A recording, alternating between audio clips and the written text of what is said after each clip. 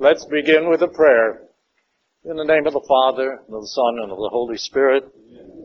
Lord, we thank you for allowing us this time from our daily chores and the daily concerns of society and whatever.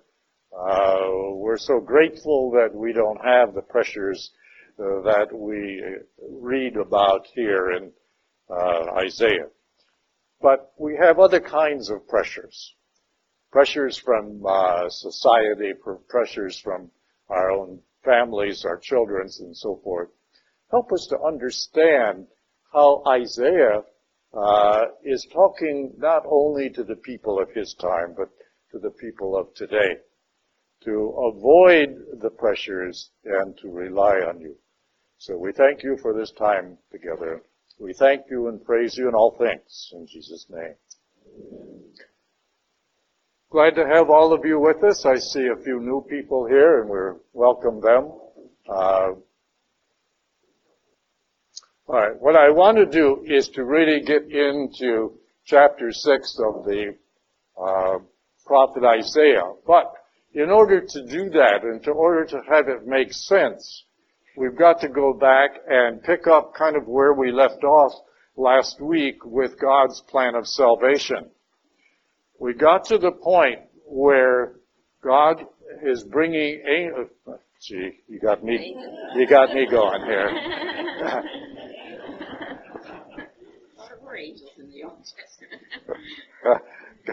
God is bringing the prophets in, all right, to counterbalance the evil of the monarchy. Remember, the monarchy of the Jewish people, the Jewish nation, began with King Saul at the end of the second period of Jewish history. Okay? At the end of the second period of Jewish history, King Saul was elected, you might say, but it was against God and against God's plan of salvation. But nevertheless, God accepted it, but he warned the people at that time that by their having an earthly king, they were going to have problems, because earthly kings were not endowed with divine powers that God wanted to shower on his people by letting or having them accept him as their only king. All right? So, after the election of King David and his son Solomon, the golden age of Judaism spread over a period of roughly 80 years. But with the death of Solomon and the monarchy then passing to Rehoboam, Solomon's son, who was weak and did not want to govern such a large group of people that extended all the way from the Sinai Peninsula all the way up to what is today modern Turkey. All right. So he cut the kingdom in half, you might say. Excuse me, ladies, is this too much wind here for you?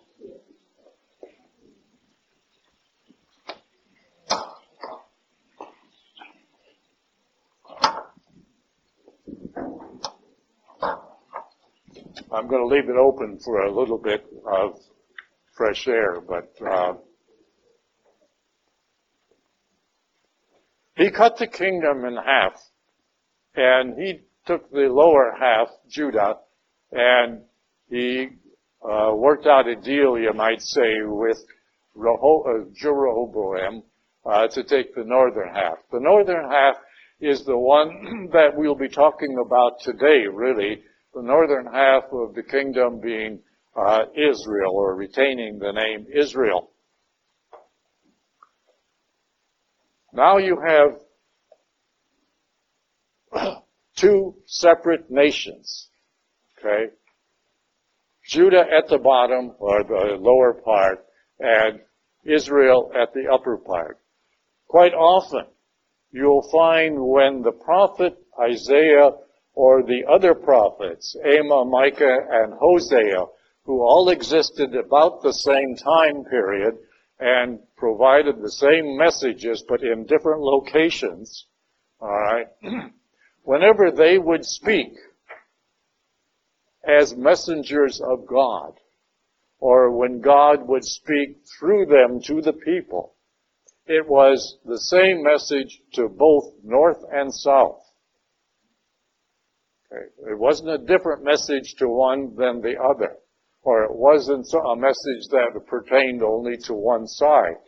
The messages were always to both north and south. Sometimes they would pertain more to one than the other, depending on the situation, but it wasn't something that would contradict or be somehow misled or misinterpreted, okay?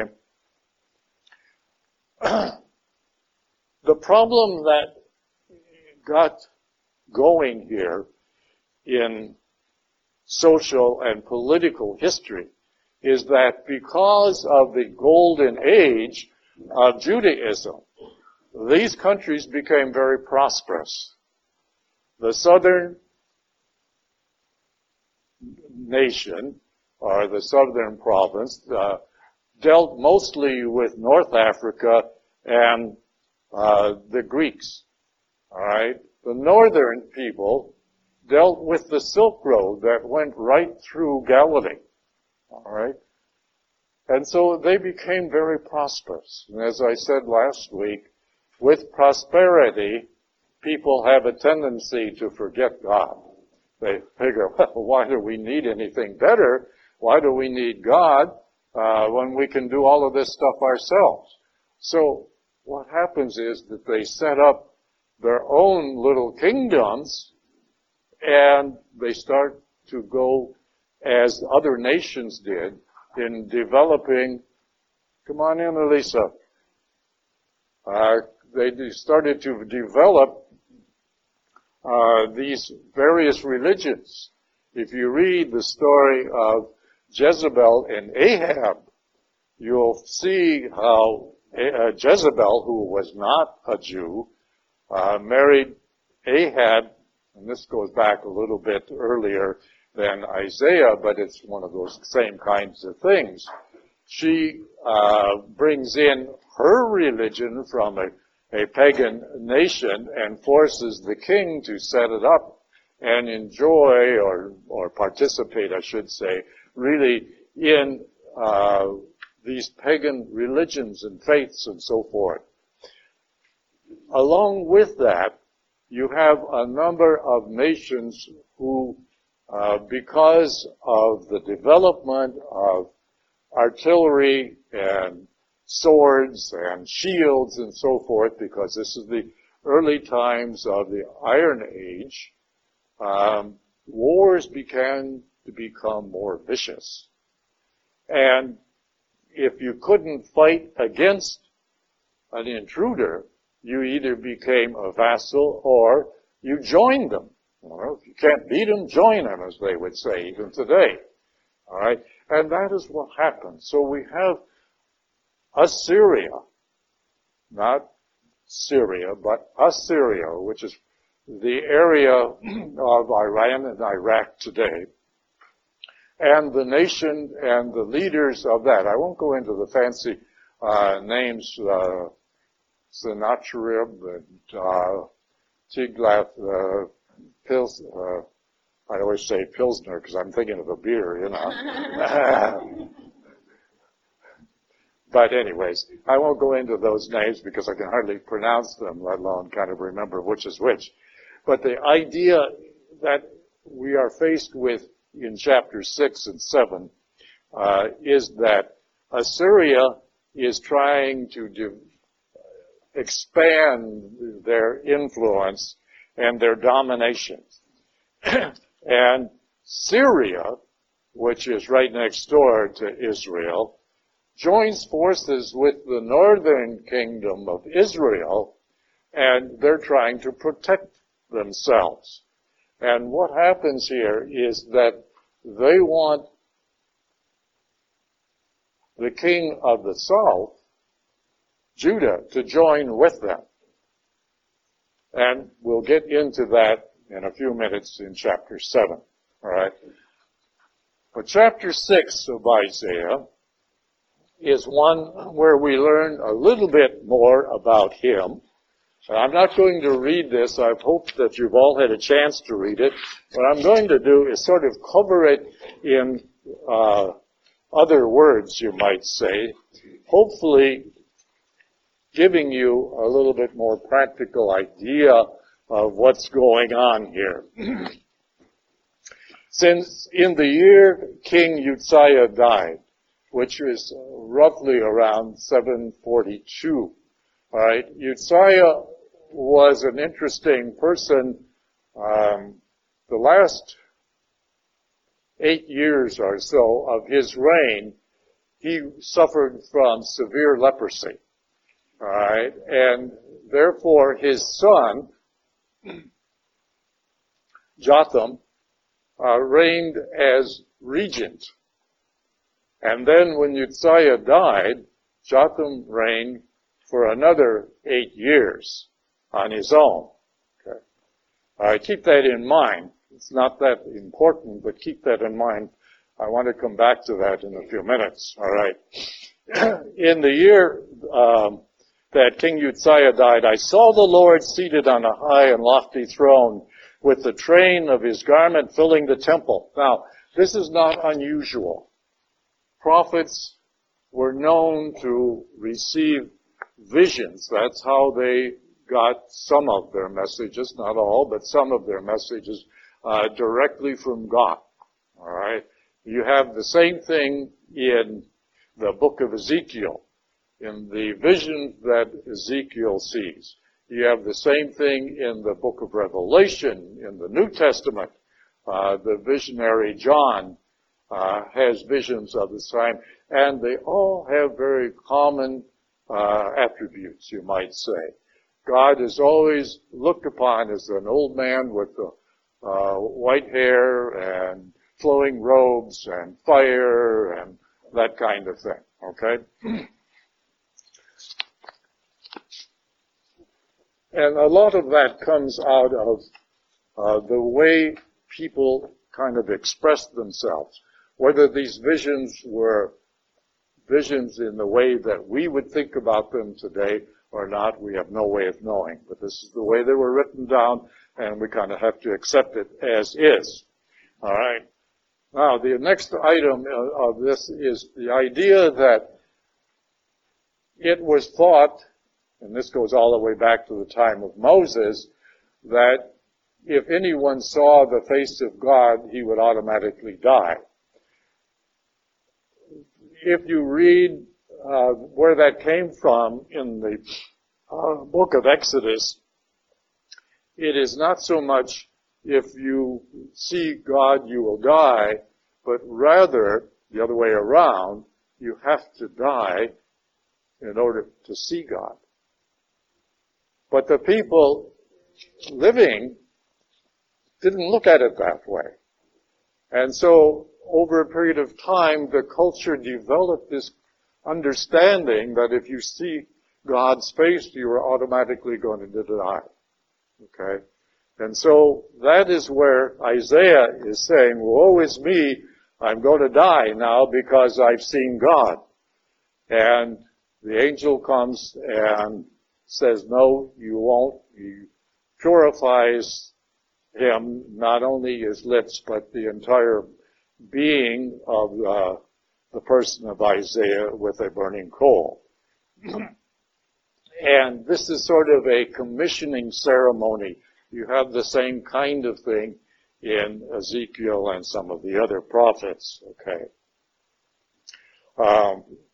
Says, then I heard the voice of the Lord saying, whom shall I send? Who will go for us? Here I am, I said, send me. and replied, and go and say to the people, this, here I am, send me, is repeated in the book of Samuel, also by Eli.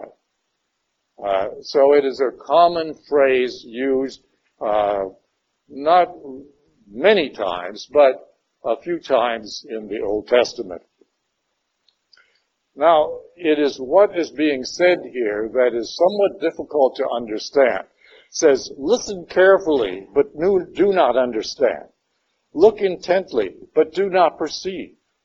Make the heart of this people sluggish. In other words, what's happening here is God is sending Isaiah to the people of Israel, not Judah this time, but the people of Israel, because they have become so obstinate, they have become so apostate, they have become so evil and sinful, that they are going to be done away with.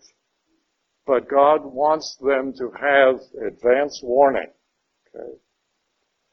But He knows already that they are going to ignore what the prophet is going to tell them. So the prophet is saying, after hearing all of this, woe is me, how long, O Lord? Not so much, when is all of this going to happen, but how and why. And then the prophecy goes on, or the message really goes on. Until the cities are desolate, without inhabitants, houses without people, and the land is a desolate waste, until the Lord sends the people far away, and great is the desolation in the midst of the land. We're talking now about Israel. And in the year 722, this actually happened by the Assyrians conquering the northern kingdom and carting off all of the people that could do the Assyrians some good to Assyria, Damascus,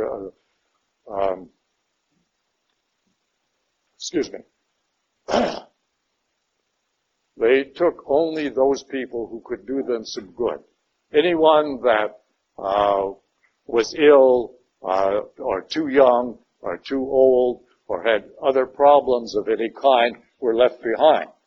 And of course, what happens when that occurs is that the strong, able-bodied people that were really the backbone of the nation are gone now, and therefore the entire nation crumbles. Okay. Now, that actually did happen, but we're getting ahead of our story a little bit. Okay. When Isaiah preaches to the people, they don't want anything to do with it. They don't like this. They don't think that this is true. And this is actually true with almost all of the prophets. Later on, I don't remember the exact location, but you will see where almost all of the prophets were murdered by their own people because they didn't like the message. And that's, of course, where we get the phrase, don't shoot the messenger. Okay? Because this is what actually did happen. And, of course, this is true even into New Testament times. Look what happened to John the Baptist. Look what happened to Jesus Christ himself. All right?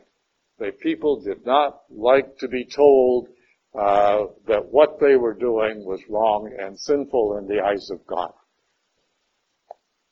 So Isaiah was a prophet to both kingdoms.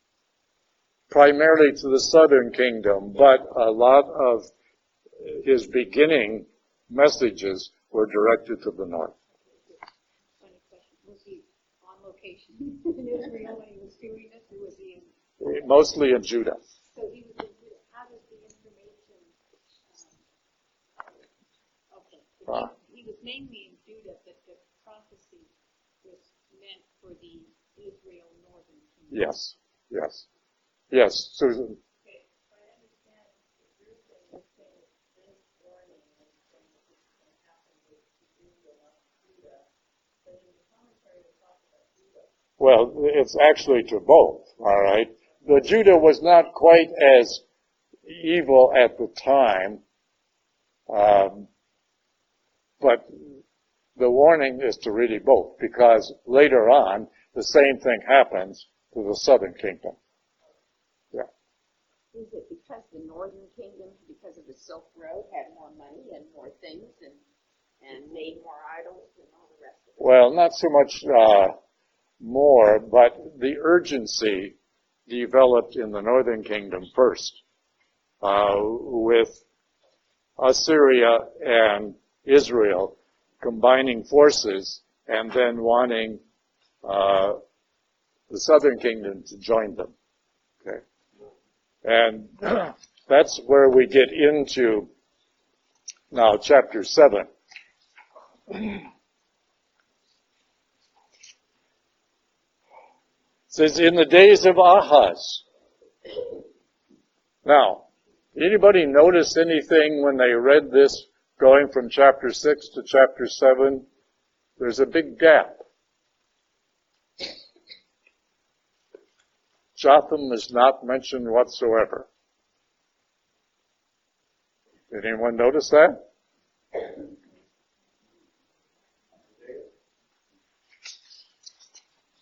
That's it? No. Remember, if you go right to the very first page, chapter 1, verse 1, is Isaiah reigned during the time of Uzziah, Jotham, Ahaz, and Hezekiah. I can say those 4 names without any problem. All right? These were the 4 kings in the order of their succession. But Jotham is not mentioned whatsoever. And this is, as I mentioned last week or the week before, forget, that the prophets did not work on a daily basis. They did not go around preaching constantly.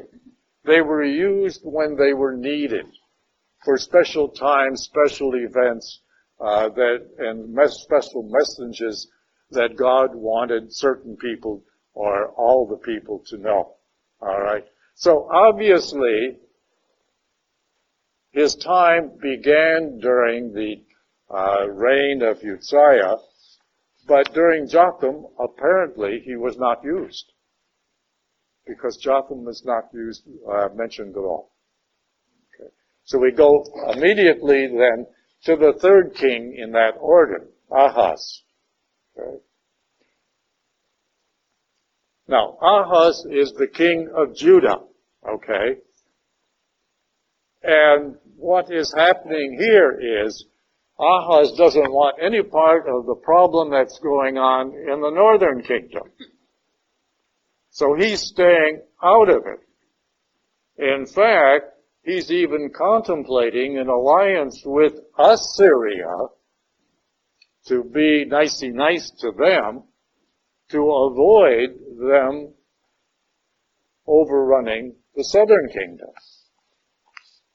And what's happening here in the northern kingdom is that Syria and the north have joined forces, and they're trying to get Ahaz to join them, or they're threatening to kill him and install their own king in the southern part of Israel or Judah in order to join forces against Assyria. So that's the battle that we have, the problem going on right now. So why is God getting involved in all of this? That's the important thing that we have to look at. Why does God get involved in all of this? It is because God has a plan of salvation that he is going to get accomplished one way or the other. All right? Now, his plan is. And I want to go very briefly through it because we talked about this at length last time, and it's important that you kind of understand where all of this fits in. Excuse me. The plan of salvation basically is that God wants to return all mankind back to himself in heaven.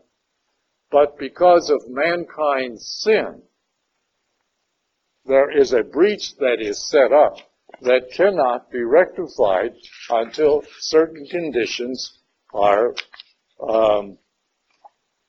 met by the people. All right? Both sides have to work in this. And God has elected to have certain people or groups of people be his partners in the implementation of this plan. Now, if you go to page 27,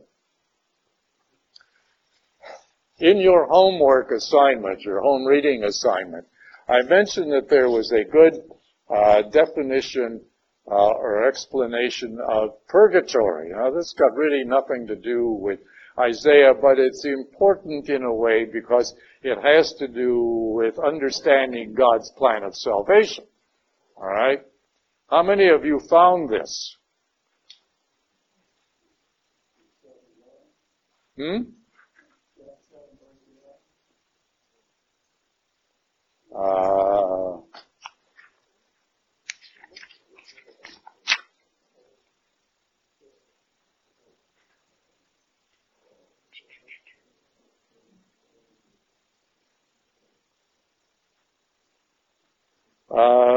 Not exactly, Percy, not exactly.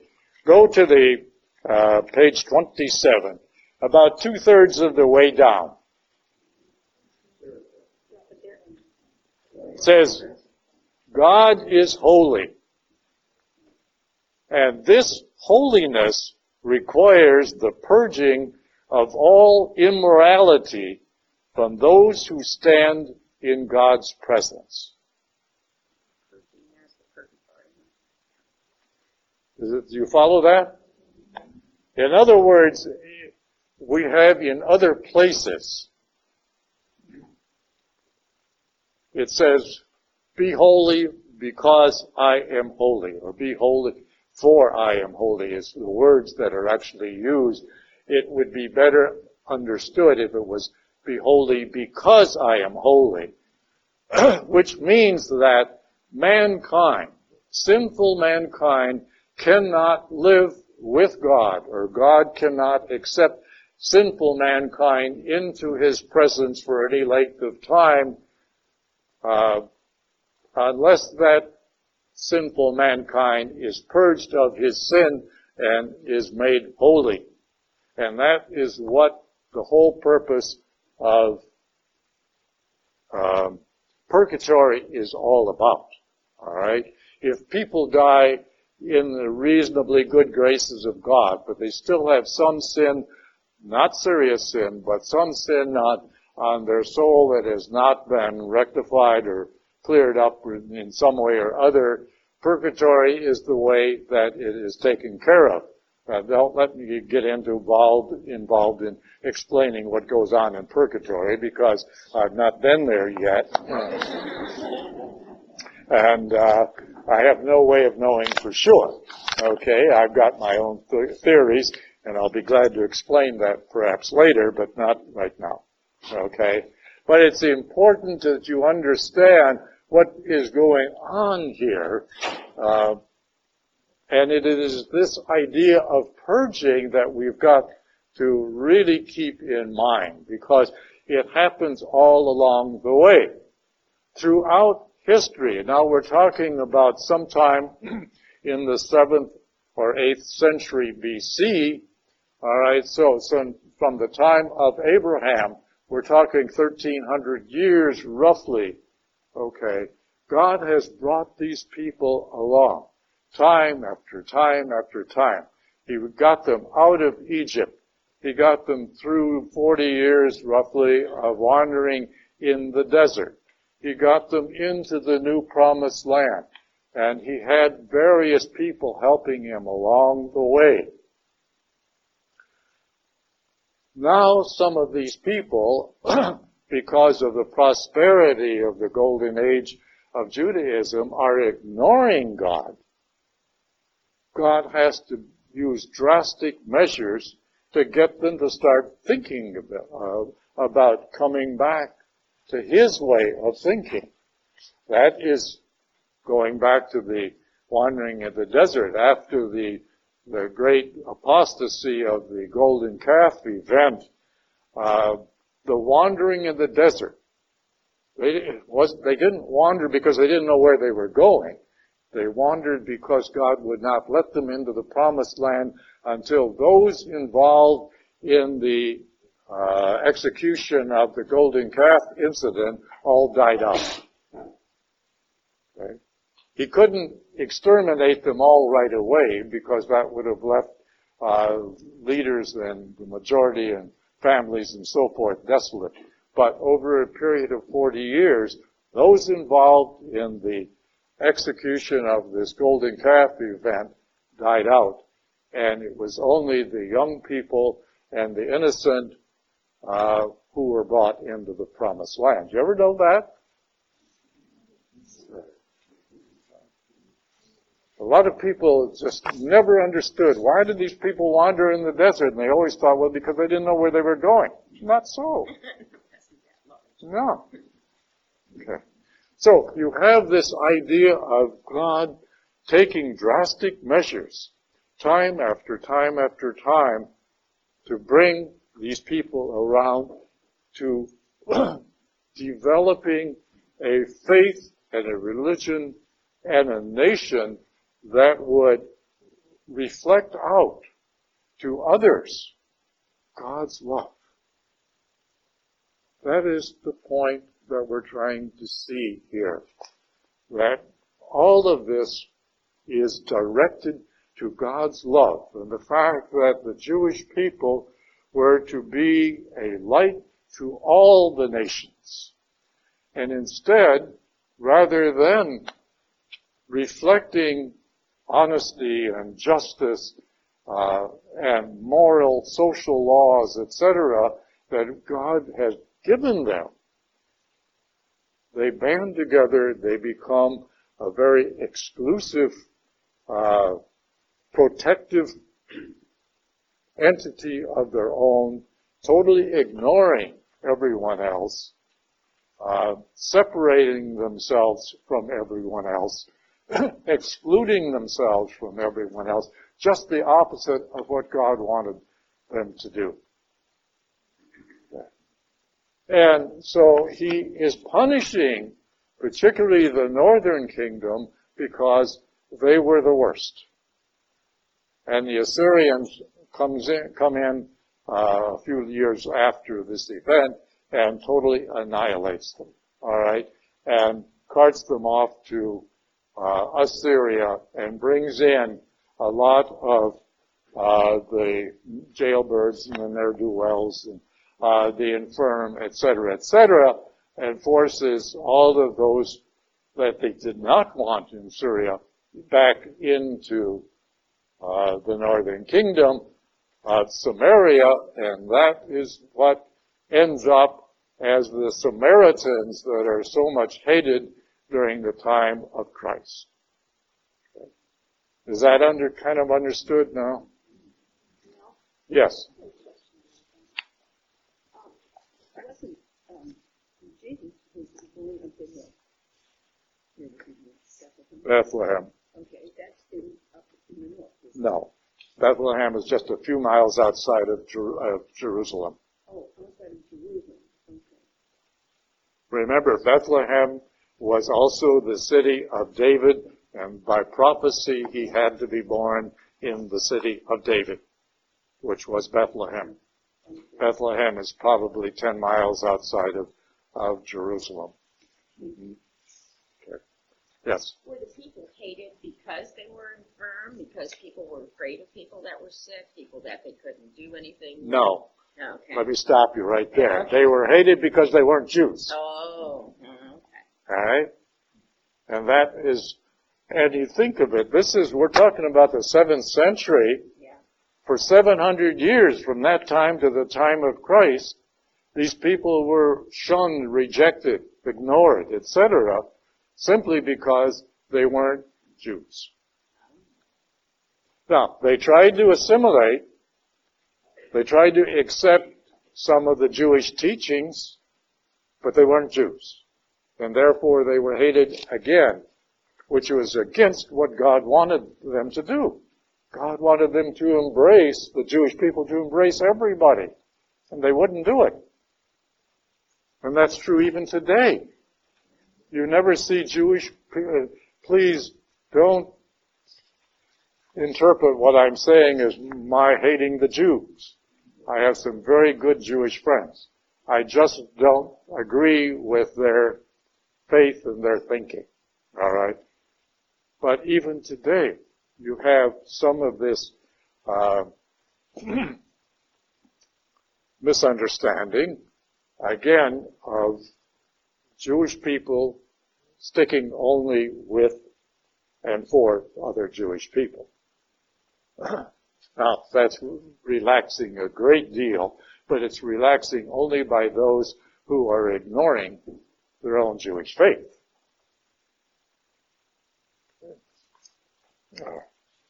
Have you sort of got caught up to date now as to where we are and why these things are going on? That's the important part of all of this. Now, the Emmanuel story between Ahaz and Isaiah. Isaiah goes to Ahaz and says that God does not want him to form an alliance either with Assyria or with the people from Syria and Israel. God wants Ahaz to lay low, and he will protect him. That's part of the covenant that God set up with David and set up with Abraham and renewed with David and all the others down through the ages. But Ahaz rejects that. And eventually, he sets up an alliance with Assyria. Okay? That doesn't work out very well, as God and Isaiah prophesied. Alright? But the story here is, Isaiah goes to Ahaz and says, don't do such and such. And Ahaz says, well, I don't want to even accept what you're saying. And so we have this story that we often read or hear at Christmas time. It says, again the Lord spoke to Ahaz, through Isaiah, of course. Ask for a sign from the Lord your God. Let it be deep as Sheol, or high as the sky. But Ahaz answered, I will not ask. I will not tempt the Lord. Then Isaiah said, Isaiah said, listen, house of David. House of David is very important. House of David means the family, the line or lineage of King David. All right? And again, that goes back to what Anna asked over here. Where was Christ born? In the city of David, or Bethlehem, the same city that David was born in. All right? It says, must you weary my God? Therefore, the Lord himself will give you a sign. The young woman, pregnant and about to bear a son, shall name him Emmanuel. Curds and honey he will eat, so that he may learn to reject evil and choose good. For before the child learns to reject evil and choose good, the land of those two kings meaning Israel and Syria, whom you dread, shall be deserted. That is because all of the north, by that time, shall be deserted. So what he's talking about is something that will happen within the next few years. And of course, in 722 BC, it actually did happen. Now, this is not a prophecy about Jesus Christ.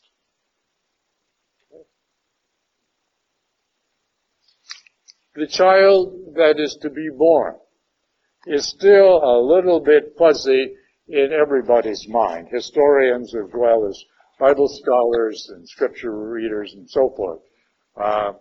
It can be either Isaiah's son. He had at least 4 that we know of. Or it could be Ahaz's son, Hezekiah. Okay. Most likely, it is Hezekiah being born of one of Ahaz's several wives. Okay. But we are not sure. It just so happens is that later on, as the New Testament is put together and copied many times, the tradition and the acceptance of this story is applied to Jesus Christ. And that is how we get it mentioned over and over and over at Christmas time. Now, I'm not saying that Scripture is wrong, because they're not, when we read this quite often, we can, it's a nice pious little thought to attribute this to Christ, but it technically is not. Okay. It is something that is used for us to kind of think about it, because in the Greek version of the Old Testament, which Catholics use in their Bible, it talks about a virgin. And we automatically think about the virgin birth of Mary and Jesus Christ. All right? And it is that connection of the use of the word virgin in the Greek version of the Old Testament that kind of attributes this story here to Christ. In the Hebrew version, it does not say virgin. It says young woman. It's a different usage of words. And you'll find that quite often if you compare the Hebrew version of Old Testament scripture to the Greek version in the Septuagint. Okay. So just got to be a little bit careful here. Okay. All right. Yes.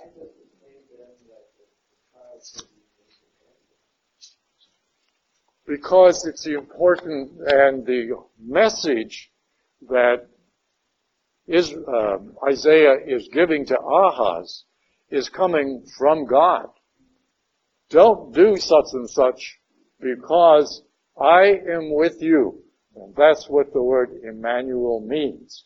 God is with them. All right? And it is you got to think about a lot of this in spiritual terms, not in physical or earthly terms. And that's exactly what's happening here.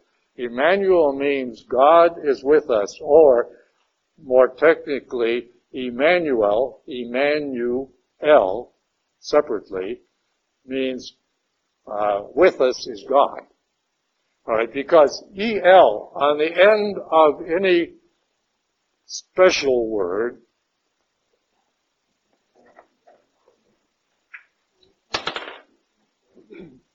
EL on the end of a special word. Michael, Raphael, Gabriel, all right? This means God, because it comes from Elohim, which is an ancient Greek word for God. Okay? Elhoim. My writing isn't that great. And so the EL stands for God. So in that word, Emmanuel, it means with us is God. And what the usage of it is here is Isaiah is trying to say to Ahaz, God is with you, and God will protect you if you remain faithful to Him. All right? Does that make sense? You can see I get a little worked up in this kind of thing. All right.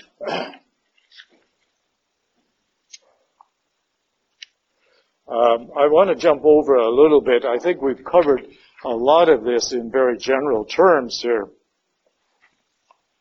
Let's see. Time passes so quickly that I've got to be careful.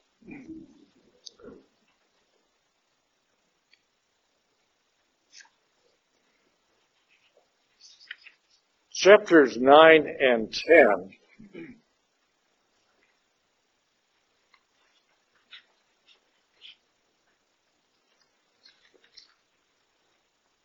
Actually, if you would go back to the latter part of chapter 8. The promise of salvation under a Davidic king. Part of the protection that God promised in the covenant would come through the descendants of David, even though many of them were not faithful to God. The whole idea of God's promise to David and to Solomon was that there would always be somebody from the house of David ruling over Judah for all time and eternity. And of course, that applies to Jesus Christ today, but not at this time. Okay?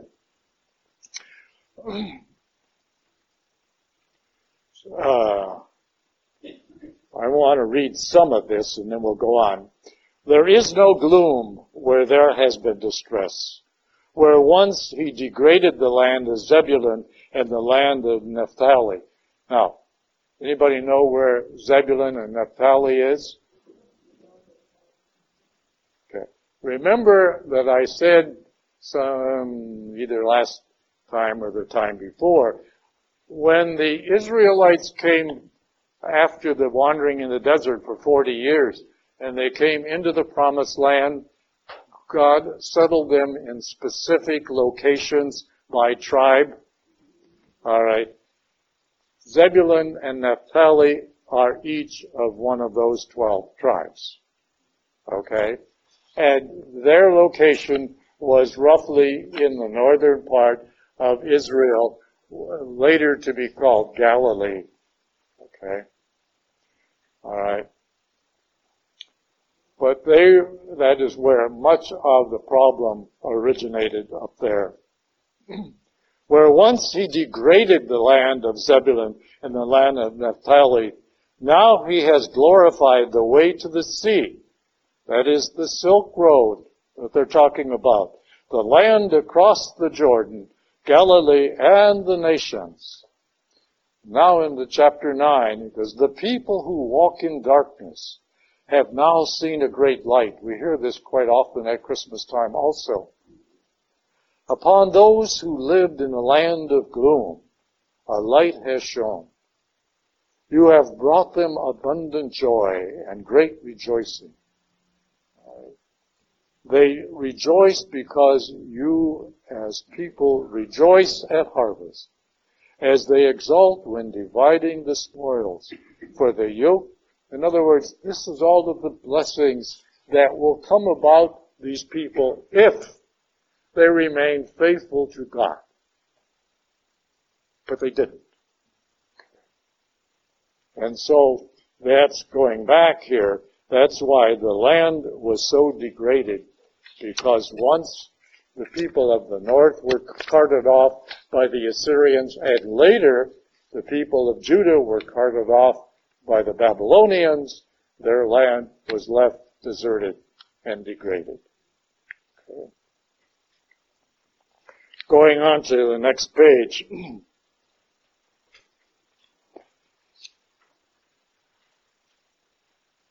The Lord has sent a word against Jacob, and it falls upon Israel.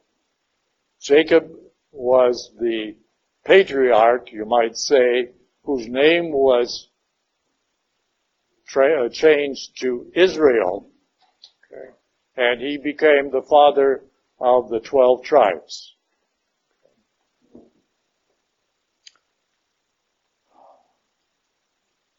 I lost my place here. And all the people knew it. Ephraim, that's another one of those provinces or locations. And those who dwell in Samaria. Samaria was the capital of the northern country of Israel. And those who say in ignorance and pride of heart, bricks have fallen, but we will rebuild with cut stone. Sycamores have fell, but we will replace them with cedars. So the Lord raises up their foes against them and stirs up their enemies to action.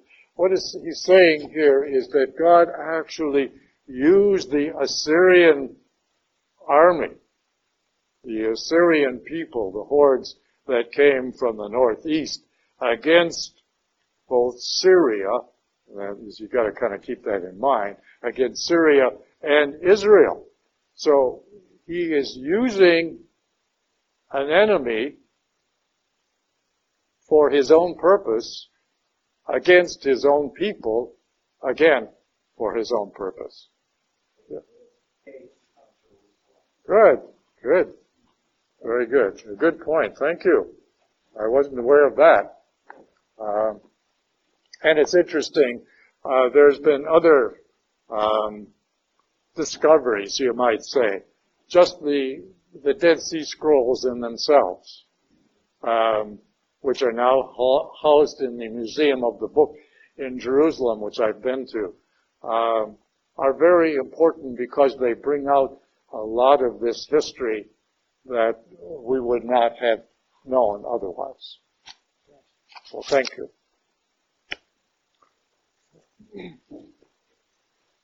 Judgment on the northern kingdom. I don't want to go into so much detail, but I think we've talked about this quite a bit. It's really evident now that the north has been chastised sufficiently by God, by the Assyrians, and by Isaiah. Okay. If we go down to chapter 10, verse 5, the judgment on Assyria. We've mentioned the same kinds of thing. Assyria was actually God's instrument of judgment, which is the explanation in the commentary here. I want to get over to the Davidic king in chapter 11. But a shoot shall sprout from the stump of Jesse, and from his roots a bud shall blossom. Now, this can be interpreted in two ways. Jesse, anyone who knows who Jesse was? David's father, right. Interesting story in the second book of Samuel about Jesse and David. Okay. A shoot shall sprout from the stump of Jesse, and from his roots a bud shall blossom. The stump in this case is Israel and Judah in a way. God is now speaking to both nations through the prophet. The Spirit of the Lord shall rest upon him. That is, this particular person. Now, originally this was thought of as King David himself. Okay. But because Isaiah comes several years after David, obviously it would be too late to be David. And therefore, this is a true prophecy of who? Jesus. Yes. Okay. Now, if you think about it, for those of you who are gardeners, quite often, if you cut off the main branch of a small tree or a shrub or something, but leave the root there, it will sprout. Not always, but almost never in my case. But quite often it will sprout. And that is kind of what we're talking about here. It becomes a new endeavor, a new life, you might say, from the original source, but something totally new. All right? What it's saying here is Judaism in itself is going to sprout something new.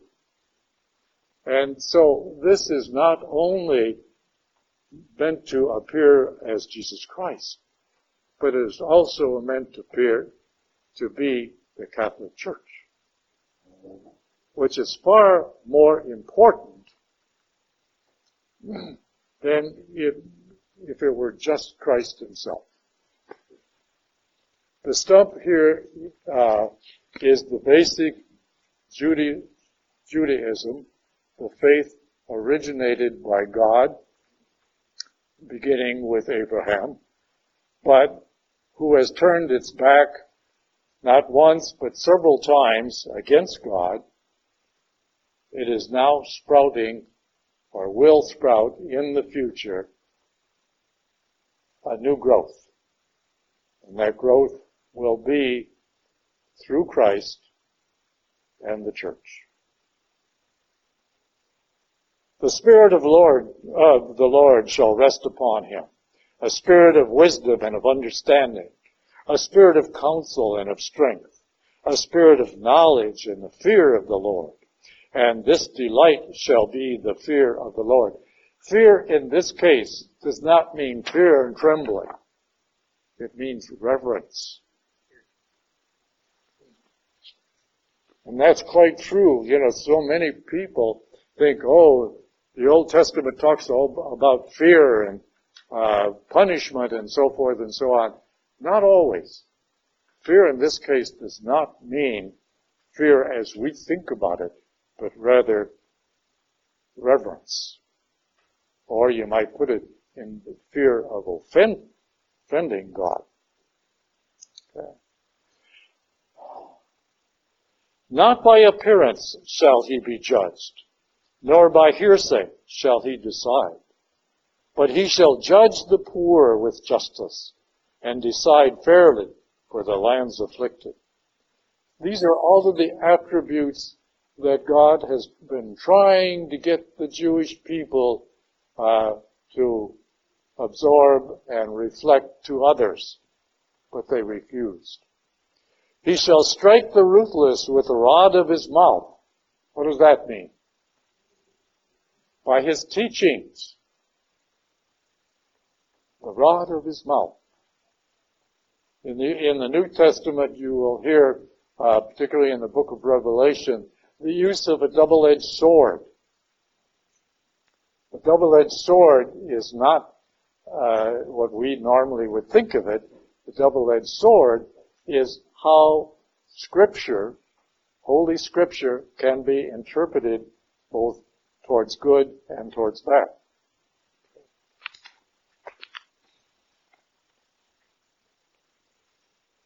Justice shall be the band around his waist, and faithfulness a belt upon his hips.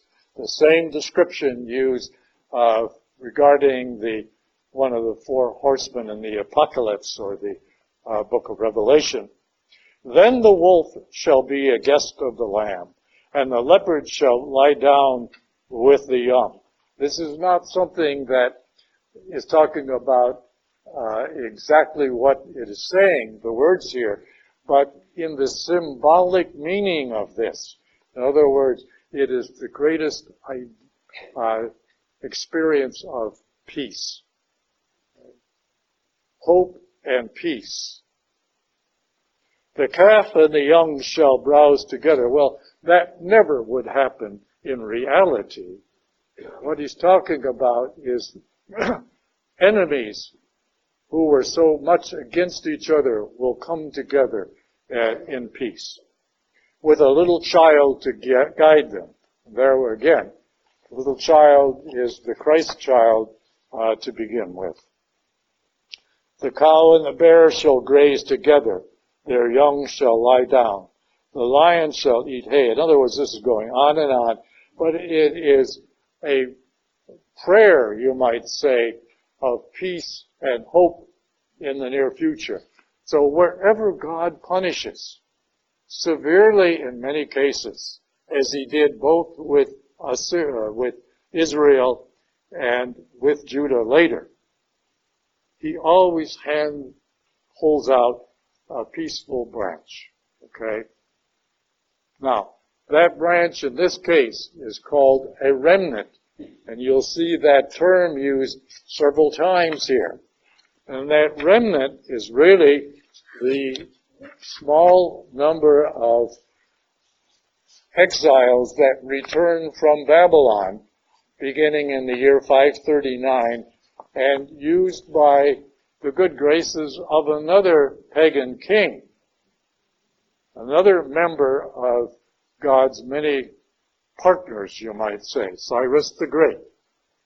Okay. But we're getting a little ahead of our story here. That will happen when we get over later on. The Song of Thanksgiving. I'm going to go to chapter 12 here. Chapter 12 is very short, but it is also very beautiful. And I think we should pay attention to it. On that day, you will say, I give you thanks, O Lord, though you have been angry with me. Your anger has abated, and you have consoled me. And this is true whenever God punishes anyone. This is a kind of prayer that we should think about and kind of recite. It is used in the Liturgy of the Hours frequently. The Liturgy of the Hours is what the priest used to call the breviary.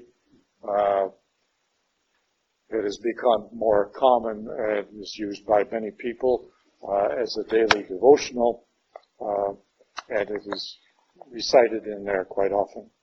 Okay. Though you have been angry with me, your anger has abated, and you have consoled me. God indeed is my Savior. I am confident and unafraid. For the Lord is my strength and might, and he has been my salvation. With joy you will draw water from the fountains of salvation, and you will say on that day, give thanks to the Lord, acclaim his name. Among the nations make known his deeds. Proclaim how exalted is his name. You see, in this, even though the Jewish people experienced this several times, they did not go out and share this with other nations. And yet, they were envious of other nations as far as their kings, their freedom of expression, particularly with pagan gods, and the prosperity that other nations had. But when it came to honoring God who gave them so much, it wasn't there. And it's interesting because you get this from their own writings. If you read the scriptures and learn how to put them all together to see the big picture, you wonder, how could the Jewish people not accept the teachings of God and the teachings of Christ? How could they just totally overlook or refuse to look at their own writings, which foretold the teachings and the coming of Christ? And yet they didn't. And they still don't. Why? Because Christ was an itinerant preacher with no background, or so it was thought. They didn't see that all of the scriptures that preceded him in the Old Testament referred to him in one way or the other. They refused to go back because they were looking for a high and mighty person like King David. David was a glorious person who united all of the little kingdoms that had been set up prior to David and united them into a glorious nation and developed then, as I said, the golden age of Judaism. So later on, when the whole idea of a Messiah was to come, they were looking for somebody like David, who would be sort of a knight on a white horse, coming with great splendor and glory and get rid of the Romans, and they would get back to the glories that existed among them during the time of David and Solomon. Well, that wasn't God's plan. God was not interested in heaven on earth. He was interested in heaven back with him. And therefore, that did not fit God's plan. But God gives them the Messiah that was promised earlier. But he is this person that came from Nazareth, and, could anything good come out of Nazareth? Okay? No. But if we look upon it and see that Jesus really was the messenger, the divine messenger that was eventually sent from God, the epitome of prophets, then we can't help but understand. But two things got to be in place. The gift of faith within our minds and our hearts, and are willing to accept it. If we know who Jesus is, but we're not willing to accept what he represents, who he is, why he came, then everything else is going to fall by the wayside. And that is so unfortunate. I know a person right now in mind, a good person, very good person. But this person refuses to accept the fact that Jesus is sent from God and is the Savior of all mankind. And therefore, this good person lives their life doing good things, but totally ignores anything having to do with religion. They live by the moral law, but they cannot go one step further. And that is true with the majority of the Jewish people. They are good people. They really stick together. They help themselves out. You never see any Jewish people in soup kitchens or lines or welfare offices waiting for a check. You never see many Jewish people uneducated. They help themselves. But unfortunately, they do not go out and be a light to the nations. And that is really what all of us are asked to do. And that is why Catholic Church has spent so much time in sending missionaries out throughout the world. We don't have to start sending missionaries out as much as we used to because we can use the internet and radio and Twitter and, Facebook and all of those. But for centuries, if you think about it, all California was really settled by the Jewish people. Pardon me. No. Pardon me. By the Catholic Church. By the Catholic Church and the missionaries. Excuse me. Well, I'll have to erase that one from the recording. Anyways, I hope you got a little sense of the history behind Isaiah and where he's coming from. All right? And we will continue this idea of how Isaiah fits in with God's plan of salvation, because you've got to see how it comes together and works together towards a conclusion. The conclusion is not at the time of Christ's death and resurrection. That's only the beginning of the major part.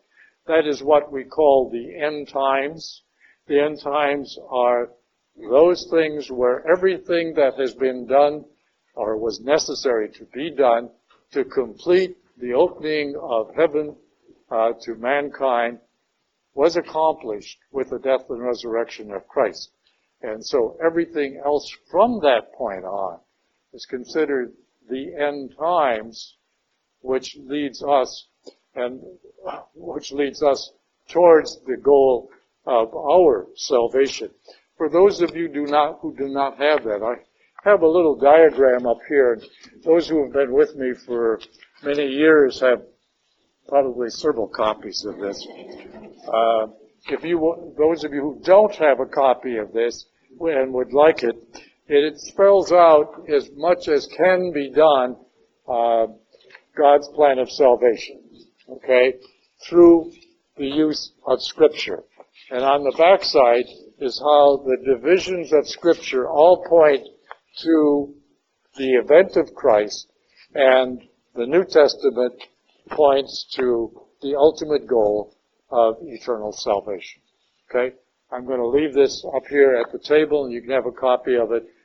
There's should be enough here for most people. That's true.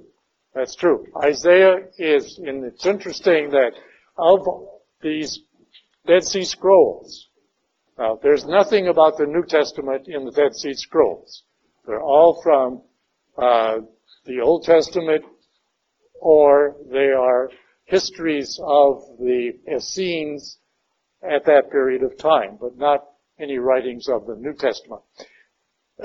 Of the books that are in this museum in Jerusalem, called the Museum of the Book, the only book of the Old Testament that is in there in its entirety is the book of Isaiah.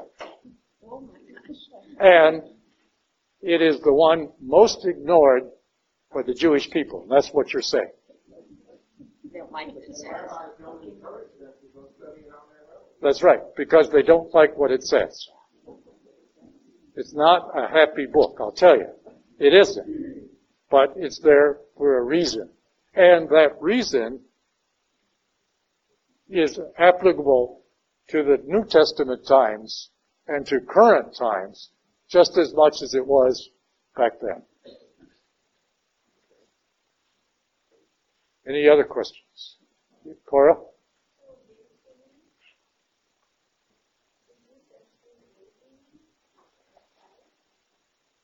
Cora asks, are the Jews still waiting for the Messiah?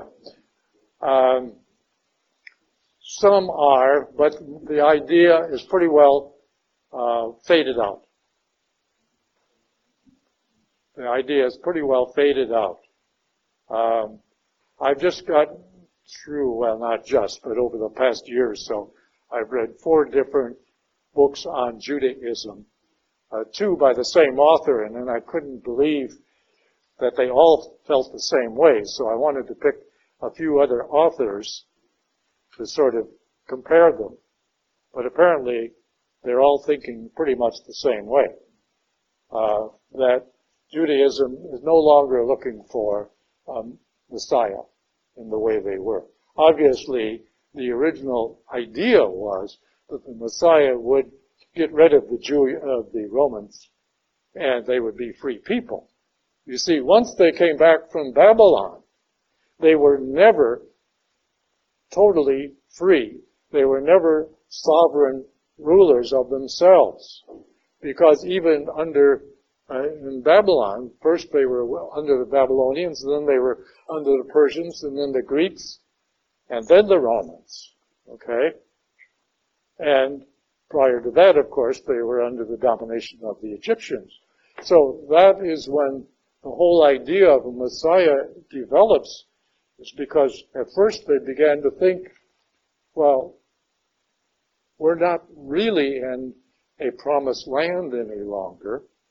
And so over a period of time, they developed the idea, well, God must be the promised land. So the idea changed from a promised land being physical land on earth to being back united with God in heaven. That did not exist until around the 4th century BC. And then, who will lead us to that? So the idea of Messiah, which stems all the way back to the book of Deuteronomy, where Moses predicts that a prophet like himself will lead the people into a new promised land.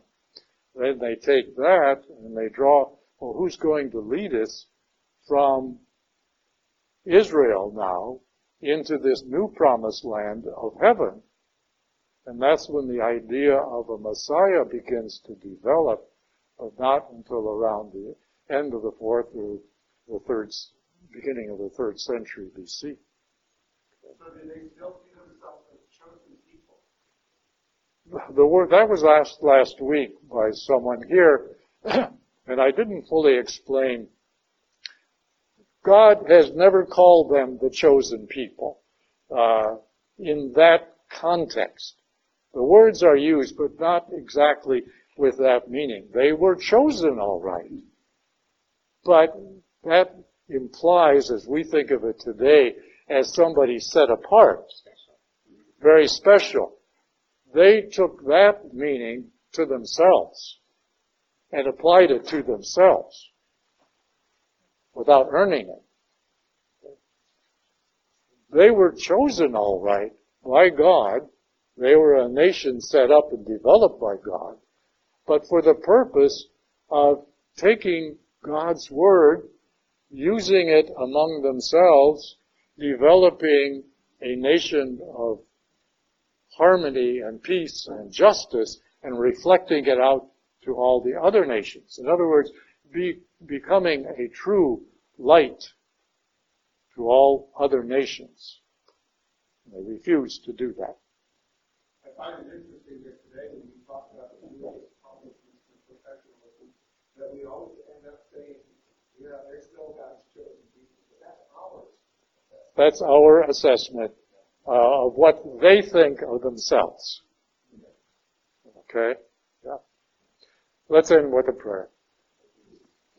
In the name of the Father, and the Son, and the Holy Spirit. Lord, we thank you for this time together of celebrating our freedom to be able to discuss our faith as well as other faiths, or the lack of our faith and other faith. But help us to really understand what it is that you want us to know, to understand, and to accept. Because knowing and understanding is not complete without accepting and following through. So we thank you for this freedom. We ask that you continue to bless us, to open our minds and our hearts to what it is that you want us to hear, to observe, and to follow. So we thank you for this time together. We thank you and praise you in all things.